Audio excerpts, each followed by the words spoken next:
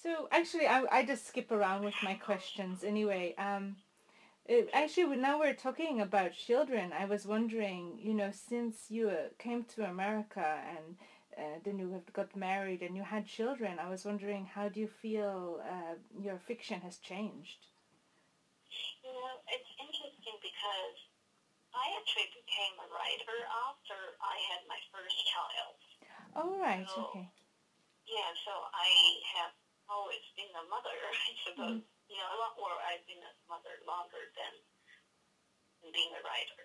mm, But I do think, I think for me, it just at one point, you know, you're writing in this vacuum, and all of a sudden you realize your children are growing up, and one day they're going to read your writing, mm. and that's a little different. But that's always on the back of my mind. So I wouldn't say my fiction has changed greatly, except I think I how do I put it this way? I would think twice if I put a child to suffering. Oh, yeah. Okay, I see. I didn't think about it that way.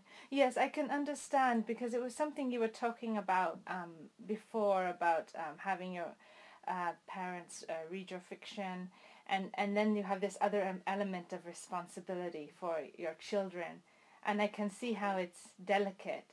But your writing is so delicate, so Oh, thank you. I hope so.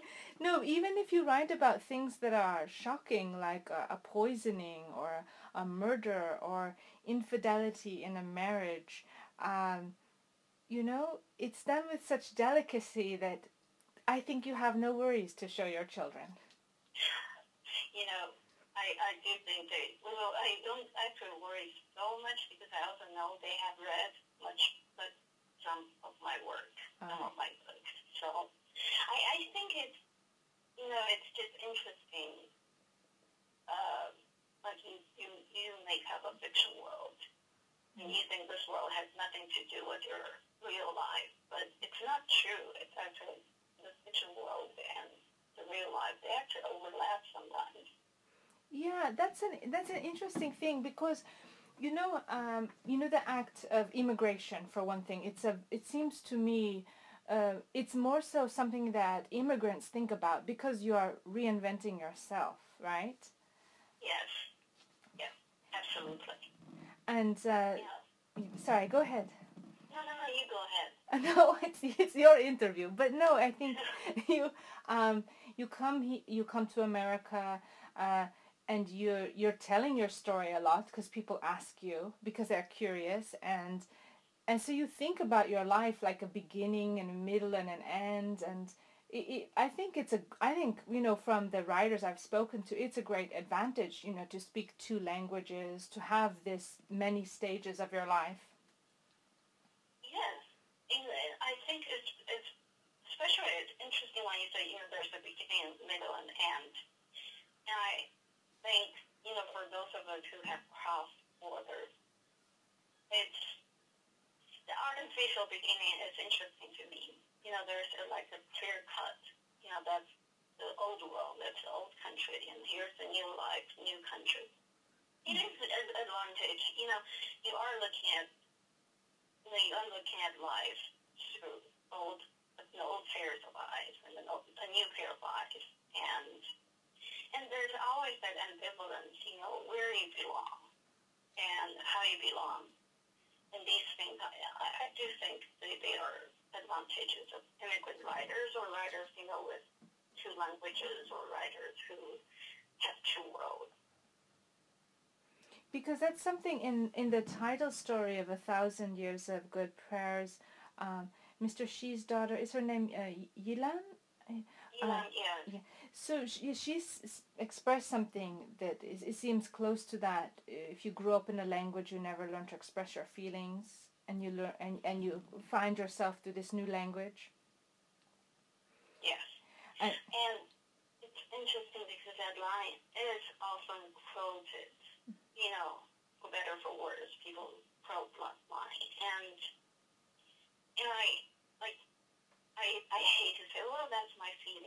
want to align myself with a character, but I do think that's true. When you have a new language,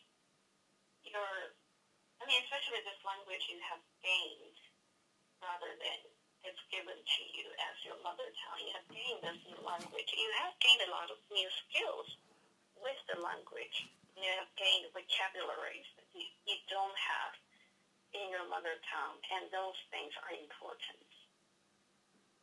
Sure, and not just that. I mean, I find, in speaking another language, and especially that moment when you're not proficient at it, that you can be more honest because you don't have a choice to be so elegant and not dishonest, but you can't hide yourself so much. Yes, and you have to be to the point sometimes, right? Right. Yeah, you can, but that's liberating. It's in a way, it's almost like an actor who is embodying a role. You are yourself, like an actor becomes themselves even if they're in a character that's not who they are. But yes. You have this freedom to express a different part of yourself.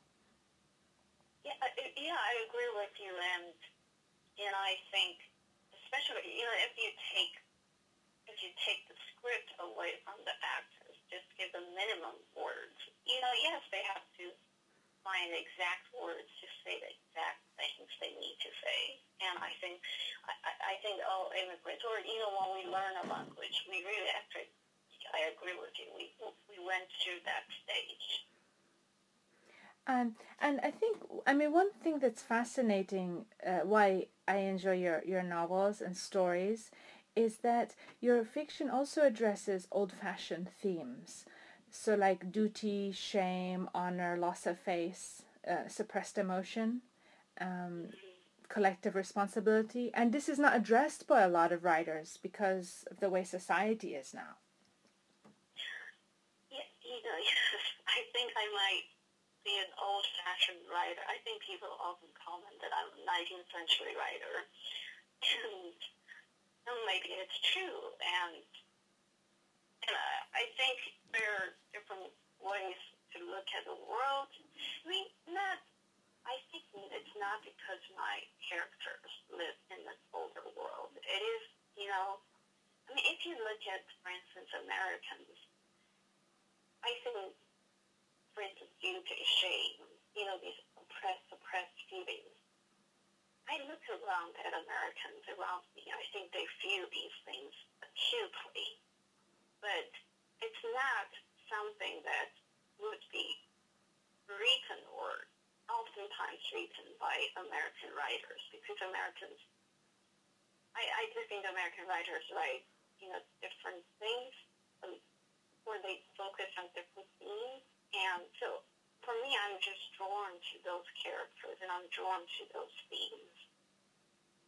Oh, to me, it's very, I don't think it's so old-fashioned, but it's a contemporary, but it's a contemporary truth for certain people. So to me, because I grew up in a multi-generational immigrant family, and so that's normal to me. Yes. Yes.